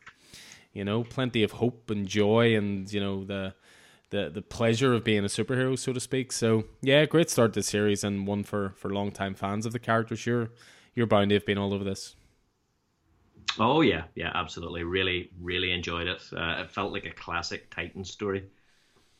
Yeah, so Titans United, that's going to be a 7-issue miniseries in total, so that was issue 1 out this week. There's a familiar looking title up next I see on our list. What could that be? Oh, well, it's only the final issue of Old Guard Tales Through Time. And so we've got 2 more stories highlighting the adventures of the Immortal Warriors. And we've got a story by, of course, Vita Ayala and Nicholas Scott. And then we have a story by Greg Rucka and Leandro Fernandez, who, of course, are our Old Guard creators. So the first story is called Many Happy Returns. It's at a Paris museum. There's an exhibit about the Napoleonic Wars, and there's a particular exhibit, a doll that prompts a memory from a mysterious patron who we recognize as Book. And in the aftermath, he's been visiting every day, and in the aftermath, Andy and Niall devise a plan. This is obviously during Book's exile from the group. They devise a plan to infiltrate the museum to retrieve this item of special interest to him. And Andy's, she's full on prepared to take down these security guards, chop them to pieces. And Niall's like, hold on, they're only security guards, But and of course, it's just at the end they quietly, silently gift Book with this thing, showing there's still love between the characters despite the exile that they've had to put him through. The second story is called The Bear. It's about Isaac, who's I guess a simple man, sort of living in the woods, and every few months he comes down from the mountain to supplies, and he's got these relationships with the locals, and they always look forward to seeing them, but none of them know his secret, that he is one of these immortals. And after he returns home, he's attacked by a creature of the woods, and that reveals his true nature as an immortal. And the creature and he form an interesting bond. It's a great story by, of course, the creators, and it introduces a new character while keeping enough mystery to be compelling. So this is a new character that we're going to see in the final arc of the Old Guard. So really interesting stuff. Loved this book from start to finish. Yeah, and again, Trade Collection is on the way soon, so you can get your Old Guard fix. They're working on the second movie, I believe. The first one did really well for Netflix. And as Greg Rucka has always said, he always had a trilogy in mind, so that third proper book, as opposed to these sort of anthology tales, will be no doubt announced very, very soon. So next up for me is Batman Urban Legends number 7. Various writers and artists are involved with this, and I'll be honest, I didn't actually know if I was going to stick with Urban Legends after the excellent 6 issues Zdarsky, Jason Todd Batman arc was finished. And I'm also about to shock Keith right now. I'm not the biggest fount of knowledge when it comes to Batman Beyond, but if this was any indication to go by, I will certainly be looking more into the adventures of Terry McGinnis. The undoubted standout of this issue is the opening story written by, it all comes full circle, Jackson Lanzig and Colin Kelly, and the art is by Max Dunbar. The setup for this is Bruce Wayne has been mysteriously murdered, and it is now time for Terry to step up, take on the mantle of the Bat fully, and solve the murder of his mentor. The biggest compliment I can give this issue, given the amount of narration, is that it had Frank Miller type vibes to it. And for this Dark Knight Returns mega fan, that is not a bad thing. This is essentially the primer for a brand new series that's going to kick off next year for Batman Beyond, I believe in March of next year, and I'm very much looking forward to it. There were other stories in here as well that were entertaining enough, with the Batman 666 being the standout for me, as again I'm a fan of that Grant Morrison scenario. And it seems that from here on in, Urban Legends, I think DC have solicited it in a way where they've said it's going to be one-shot stories. It's not going to be 6-issue arcs or bits and pieces. It's going to be one-shots every time. So, but yeah, I thought this was fantastic. And, you must have got a real kick out of the Batman Beyond stuff. Yeah, I really did. I really did. Got me really excited for what's coming. As you know, huge fan of that character as I am Spider-Man 2099 when he's done well, and the Batman of the Future animated series, which was a great follow-up to the Batman the animated series. But yeah, I really enjoyed this and really looking. It's got me really anticipating the new Batman Beyond series. Yeah, brilliant stuff. So it was. So yeah, that was Batman Urban Legends number 7. So, well, at least now you can talk about a Marvel title that, despite my paltry total this week, is one that I actually read. Well, good for you. We should have let you do this one. This is Fantastic Four Life Story number 4, the 90s. So, you know, the story shifts every 10 years. Every issue shifts 10 years, so we're focusing on the 90s. And at the same time, it delivers a great Ben Grimm, The Thing character piece. And the story sort of goes some crazy places, despite, you know, the death of Johnny Storm, the tragic death of Johnny Storm at the end of the 80s. It sort of fairly upbeat. You know, the 1990s fashion, and start doing some cool things, and Wakanda and the African Alliance. You know, the world seems to be coming together as Wakanda and the African Alliance create a vaccine for the AIDS plague, and you know, Tony Stark is cutting off global warming in its infancy, but all the while we've got Galactus in the background. You know, we've got a slightly older Fantastic Four. In fact, there's a moment where, you know, Reed wakes up in the morning and you see what his face really looks like. You know, now he's, you know, in his 60s or 70s, and then he pulls it together using his elastic powers. But yeah, some really cool stuff here. Some background stuff about, you know, Ben and Reed and Franklin's in here getting married, and all the while Galactus is in the background, and of course the first appearance of the Silver Surfer, the harbinger of Galactus. Yeah, I'm really enjoying this series. I think it's a great introduction to the world of the Fantastic Four. The only thing I would say about it is that I'm starting to think Galactus is waiting for the Fantastic Four to die of old age before actually attacking Earth, because he's been a background threat for 40 years now. Yeah. Is he ever going to make a move? Well, you know, and the tragic thing about that is for 40 years, Reed has dedicated his life to trying to defend against this threat, but meanwhile his actual life has fallen to pieces. Gone to pieces, yeah. Yeah, but no, it is a really good read. It always goes quite high on the top of my pile when it comes out a new issue. So just the two of that to go, as it follows the same 6-issue format that benefited Spider-Man Life Story so well. We move from there to DC, and I almost feel like I should just cut and paste from last month's review, to be honest. Rorschach number 12, Tom King on writing, Jorge Fornes on art. This is going to be the quickest quick pick review ever. You know, it's just one of the best series in comics of recent times. It's a slow-burning political conspiracy thriller. Unbelievable art all the way through. Excellent storytelling, and most importantly, for any series, it nails the landing. You know, just do yourself a favor and treat yourself to this book when it comes out in its collected edition. That's all I need to say. Yeah, no, absolutely. And I think it's going to read really well in collected edition. Yeah, another potential future book club book that I think yep. I think definitely will be indulging in Rorschach when it does hit that collected trade. So that was Rorschach number 12. What have we got next? At the end of another arc, I believe. Yeah, the end of the second arc of, again, James Tynion and Michael De Linus's Wind. So this is issue 10. As I say, it finishes the second arc, opens in the ruins of the fairy city of Ascalion as the fairy leader directs the fairies to save the wounded and protect the trees, but you know, Thorn, who's badly injured, is the least of his concern. The tide has turned on our characters, you know, the kids, and it's all going pear-shaped. Wind isn't with them. He's been taken up to a large nest by these two dark flying creatures, not unlike the creature that he had nightmare of becoming in the very first issue so long ago last year.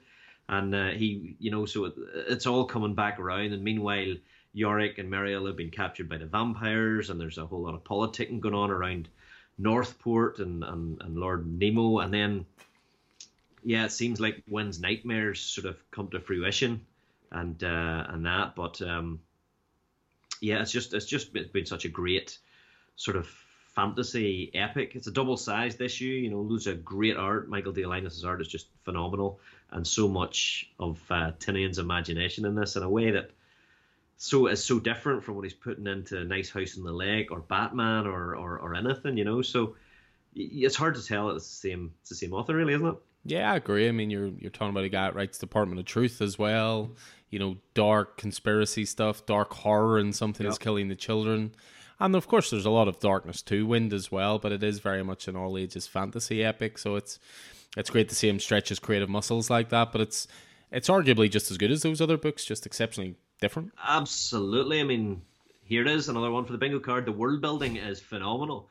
They've gone through into this really deep history of the world, and there's a lot of characters he's balancing, and there's a lot of intrigue, and as you say, there is a darkness, and those characters as well. There's been growth and change, so a great final chapter to the arc, and I'm looking forward to it coming back already. Excellent. Win number 10, and from the end of an arc to the start of a brand new title. And Primordial number 1 is next up, and this is written by Jeff Lemire, him again, and art by Andreas Sorrentino. So you'd mentioned Gideon Falls before you'd picked up the hardcover this week. Well, here we're back in the land of Gideon Falls. You know, these two guys collaborated on that wonderful title, and they're back for Primordial number 1, which is going to be a 6-issue miniseries, and once again, it's off to a great start. You know, we do love our alternate history takes at Coffee and Heroes, I have to say. So, you know, the crux of this one is 1957. Russia launched the dog Laika into Earth's orbit. 2 years later, the USA responded with 2 monkeys, Abel and Baker. These animals never returned, but unbeknownst to everyone, they did not die in orbit. They were taken, and now they're coming home. So this, you can tell this is an Image Comics title. You know, this sits perfectly beside Tinian and Simmons' Department of Truth, in that it taps into people's love and fascination with conspiracy theories and what-if stories. You know, just like Department of Truth, this is vibrantly beautiful and unique-looking book. You know, Sorrentino is one of those artists, I think, that has a style very much his own, and it's captivating. And his art is actually stuffed with hints and clues and Easter eggs. You know, if you pay attention and actually break it down, I think there's going to be a title to watch. Yeah, absolutely. I thoroughly enjoyed it. The intrigue, the X-Filesness of it all. Yeah, there was definitely. I really enjoyed it. Really enjoyed it. Yeah, Primordial number 1 there, and now we're back into the almost monthly attempt by Keith to get me to read Iron Man.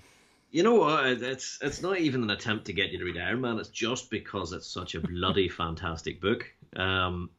It's so good. It's a tour de force. I've never seen Iron Man better. Really, this book gets better and better by every issue. You know, your words get more and more. You know, complimentary. It's a thrill ride. You know, by Christopher Cantwell and Angel Unzueta, and you know, so many deep layers of character work. That's the real trick of this. Bringing Tony Stark back to basics. You know, exploring a man struggling to deal with his past and to shed his ego. At the same time, he's going up against Korvac, who's doing the opposite and trying to become a god.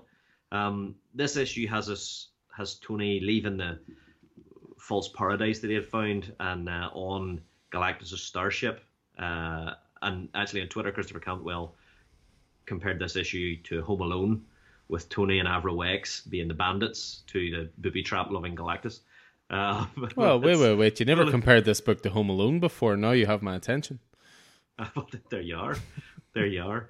The art is as excellent as ever. There's some fantastic character moments. This is it's just unbelievable. I'm just gonna, whenever this comes to an end, I'm just gonna buy you the trade and throw it at you. It's just such a good book. That's a way to get someone to read something. Physically harm them by throwing a heavy book at their face. That's the way to do it. It would certainly make an impression on me that way, if nothing else. So, Iron Man, I mean, is there any sort of length of time Iron Man's going to be going on for? Do you know? Is it a mini-series, maxi-series, ongoing until told otherwise? This wasn't like the last issue or anything, was it? No, by no means. By no stretch of the imagination was this the last issue. No, there's a lot going on.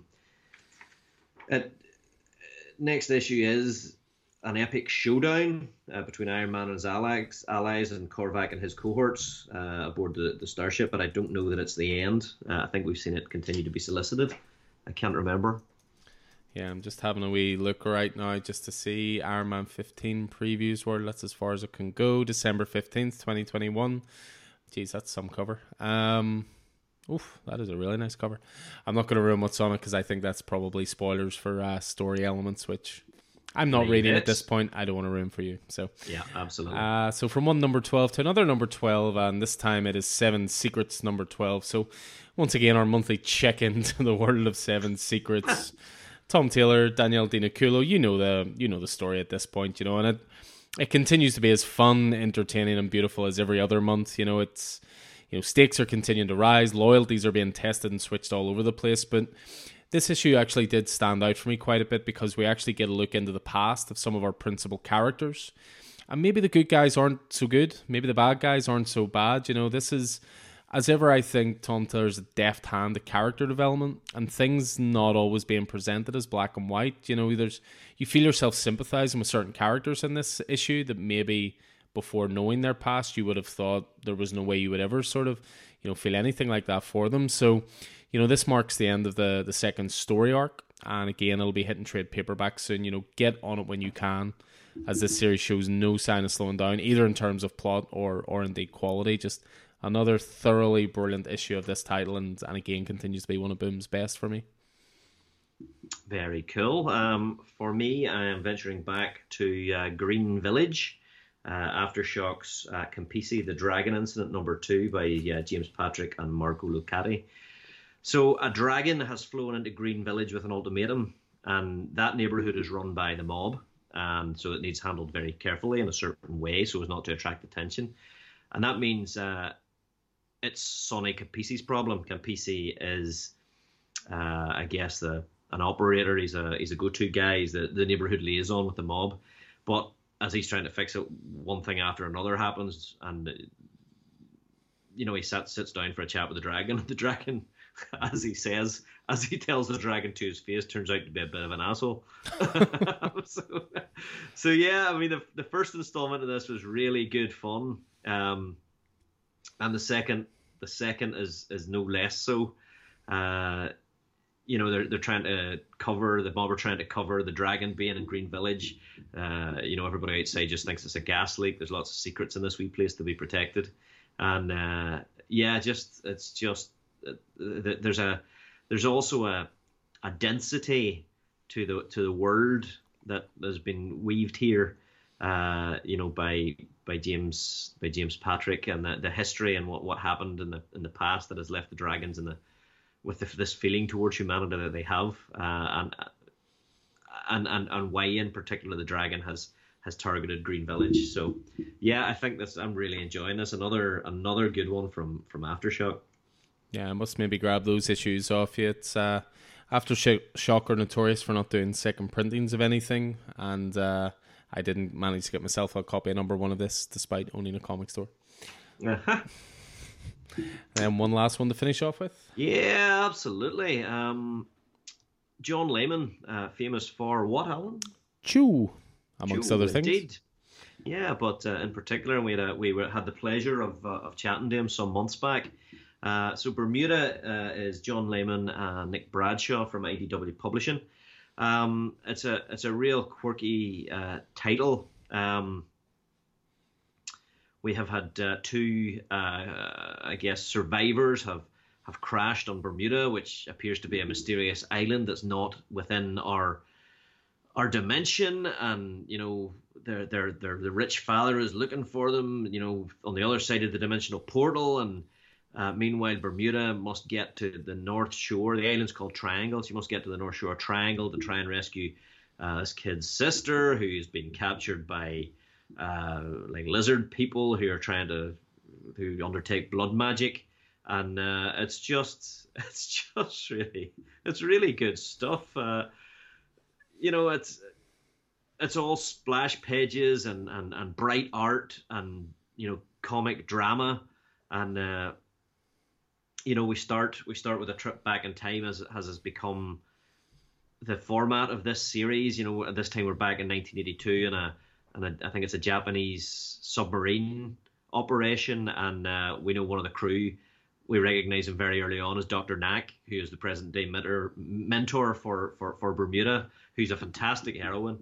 And so all these characters, we figure out how they came to this, I guess, this island. I guess it's something similar. It's just such a two-fisted, rip-roaring tail. It's an adventure story, sort of, I guess, Tarzan-like, King Kong-like,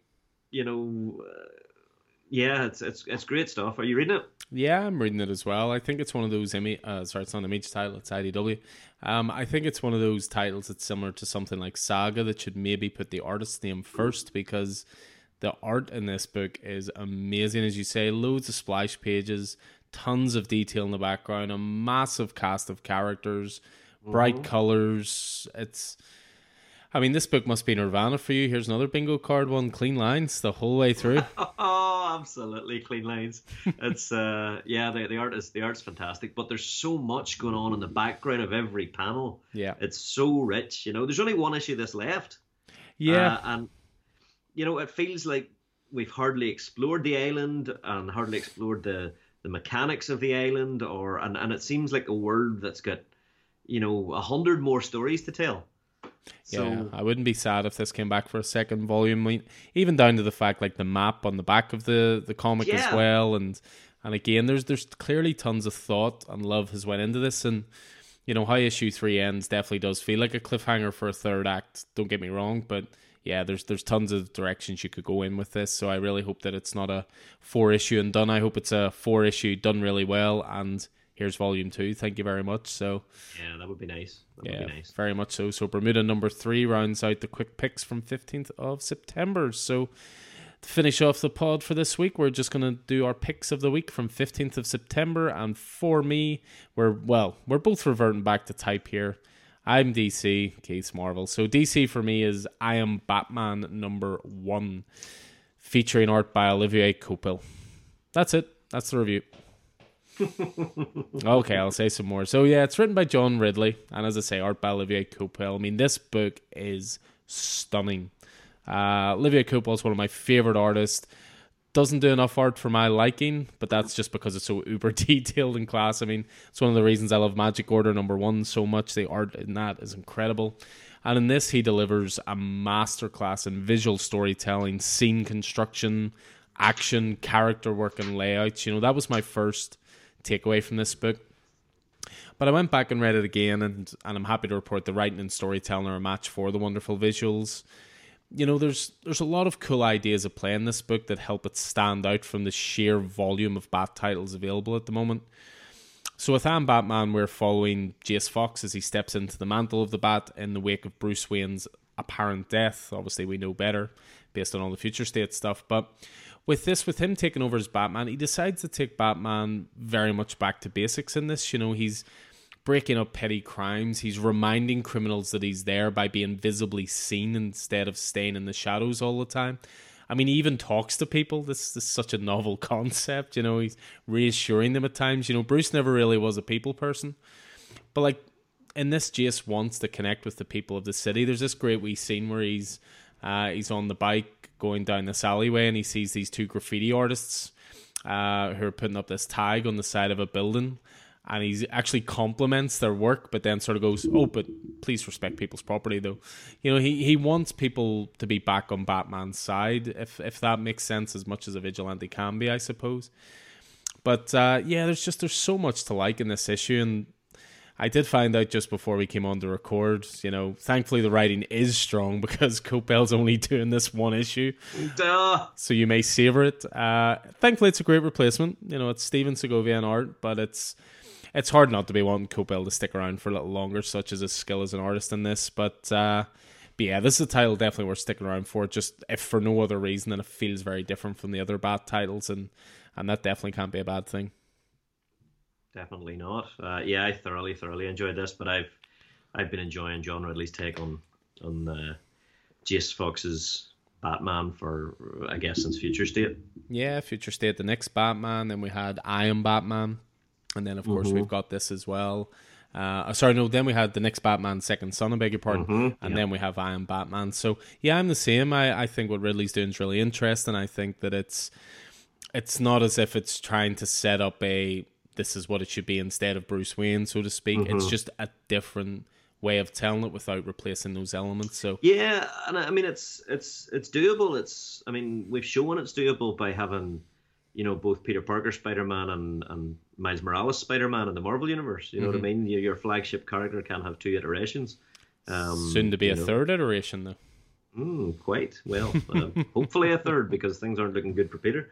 But yeah, I'm thoroughly enjoying this. Thoroughly enjoying it, and I'm interested in how this is going to play into Fear State as well. Yeah, very much so. So, yeah, that is my pick for 15th of September. I Am Batman #1. And why don't you finish the week off then with your final pick? Yeah, it was the only pick that I could make from this week. I mean, and the quality of it was outstanding, and that is the 60-year celebration of Marvel's first family in Fantastic Four number 35, which I think is Legacy 680. 680. Something along those lines. Dan Slott is the current writer in Fantastic Four. He's been doing some good work. The art is primarily by John Romita Jr., and it's great to see him back in Fantastic Four, back at Marvel doing this. J.P. Mayer, Scott Hanna, Cam Smith, Rafael Fonterez, and Mark Morales. It's a big, chunky book with a fantastic cover, and it's the only way you can I guess look back at the Fantastic Four's 60 years and pay tribute is to literally go back to those years. So that's exactly what they do here. Fantastic Four are returning home from Doctor Doom's wedding debacle with the Human Torch is in a really bad way. Johnny has been oversaturated by cosmic rays by Doctor Doom, and he's full Nova Flame, and he's unable to flame off as revenge for Johnny going to bed with Doom's prospective wife, Victorious. They arrive at the Baxter Building. Johnny's encased in one of Sue's force fields, but she's having trouble holding the heat back, and they're confronted immediately by a new mystery in the all-new Baxter Building. There's a strange object is planted in their home by means of some sort of time travel technology, as Reed quickly understands. And as he sort of ponders this, we get a look at something else outside of time. Rama Tut, the Pharaoh of the Future, the first iteration of Kang. We've already talked about Kang this week. So there's a lot of Kang going on at his home I can't even remember where he lives. But anyway, he's there with Immortus, the Master of Time, who is Kang's oldest iteration to date, alongside the Scarlet Centurion, another iteration of Kang, and Kang the Conqueror himself. They're all the same person from different points in that character's timeline. And in addition, then, there's another individual appears, someone called the Scion, who is like Kang's final form, someone we've never seen before.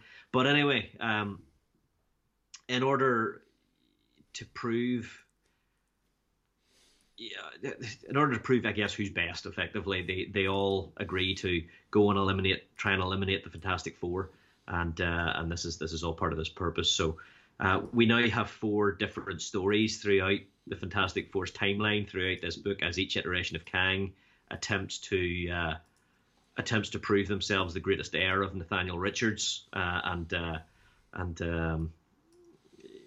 attack the Fantastic Four. And it's great. Each section has like a mock cover from that particular era, So the Rama Tut is the first to attack, and we have an early Fantastic Four cover with the faces in the corner and the logo, and then the next one is the Scarlet Centurion is slightly further on in time, and it's got a slightly more up to date 1993 Fantastic Four style cover, and it just goes like that all the way through. We have a 90s or an early 2000s Future Foundation cover with the white uniforms, and then last of all we have a much more up to date cover. So it's so well presented, and the story comes back round as the Scion is revealed to be Reed Richards himself, who is also a descendant of Nathaniel Richards, and it all sort of comes back round. But the action is fantastic. The way that, I guess, Reed gathers members of the Fantastic Four from across time, and it's just such a lovely tribute to the Fantastic Four, say, to the first family, all various members of the, and also a look back. The Thunderbolts appear in there, which is always great, and it it just was a lovely issue, you know. And then fully assembled, then the prize that all of the Kangs were trying to get ends up playing a holographic message, which it's from the late Nathaniel, Reed Richards' father, and also ancestor of Kang, expressing his regret about his absenteeism as a father, and revealing that he also has a daughter. So Reed has a sister that he didn't know about. So this will obviously scoot off on the Fantastic Four's new mission to track down this mysterious member of the family. And it's so good. It just reminds you what the Fantastic Four is all about, which is family. And a great, well imagined story by Dan Slott, and a startling ending. So very, very good stuff. Just really enjoyed it. Something very, very different for the Fantastic Four, but absolutely, you know, with all the themes and that just make the Fantastic Four the heart of the Marvel Universe. Bit of a jumping on point, would you say?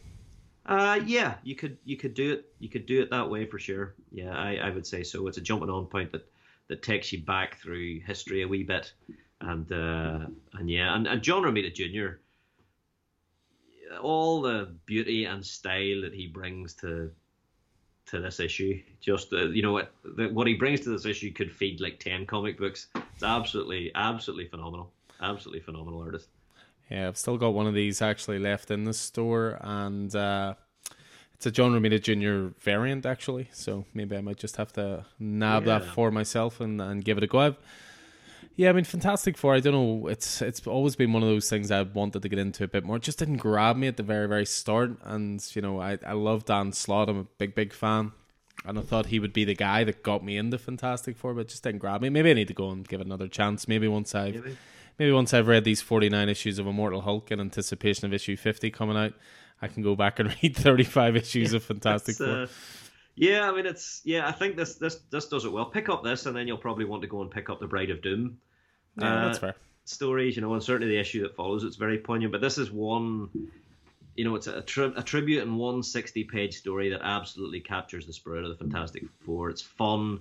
It's great to look at. It's probably one of the best things Marvel has done in 2021 so far. Mm-hmm. Yeah, very, very well done. Total love letter, like. Yeah, which is exactly what you want for any sort of celebratory issue.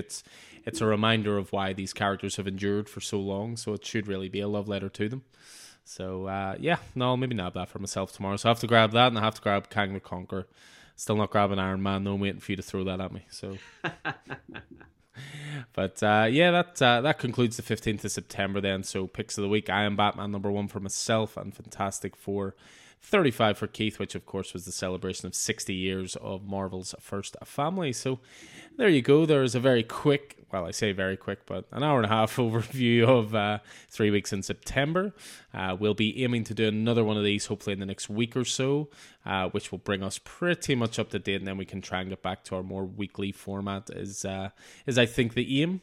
Certainly once Keith gets moved as well and gets set up in his brand new home, he'll want to sit in his podcasting room every single night, I'm sure. Well, wireless is the trick. Internet needs to move into the house before I do. And what's the date for that? I think we're getting it sorted, so we're not moving for another couple of weeks. So it'll be before that. Excellent. So anyway, I hope you guys enjoyed this. Again, any books that capture your imagination, or you like the sound of getting into, just drop us a message or come into the store, have a chat with us. We can certainly guide you whether it's best to jump into single issues or maybe worth waiting out for those trades and so forth to come out. So let us know how you did in your bingo cards this week. Maybe I would share that. You can probably get it on the Facebook, can you? Yeah, I shared it through our social media channels just as a bit of a laugh. As I say, it certainly gave me a chuckle, and I could imagine both of us saying pretty much every single thing on it. And the other thing is, if you like these rapid review format, the rapid fire reviews, let us know, and or what the preference is, what you prefer to listen to. Yeah, no worries at all. So again, hope you guys enjoyed this. I'll look forward to seeing you in store very, very soon, and I look forward to seeing you in store, sir, tomorrow for the first time on New Comic Book Day in a few weeks. Yes, indeed. So I've been Alan Taylor, and this has been Keith Miller. You can find Alan in store at Coffee and Heroes and on Twitter, where Alan is at Coffee and Heroes 1 and I'm Ascanison00. Coffee and Heroes is a local comic book shop, coffee shop and community hub in Northern Ireland, based at Smithfield Market in the centre of Belfast. You can find Coffee and Heroes on Facebook, Twitter and Instagram, or email us at coffeeandheroes@hotmail.com. Make sure to check out our YouTube channel as well. The Coffee and Heroes podcast is available on Spotify, SoundCloud, Apple Podcasts and through all good podcast platforms. Please like and subscribe and leave a review so more people can find us. And until next time, happy reading and hope to see you in store.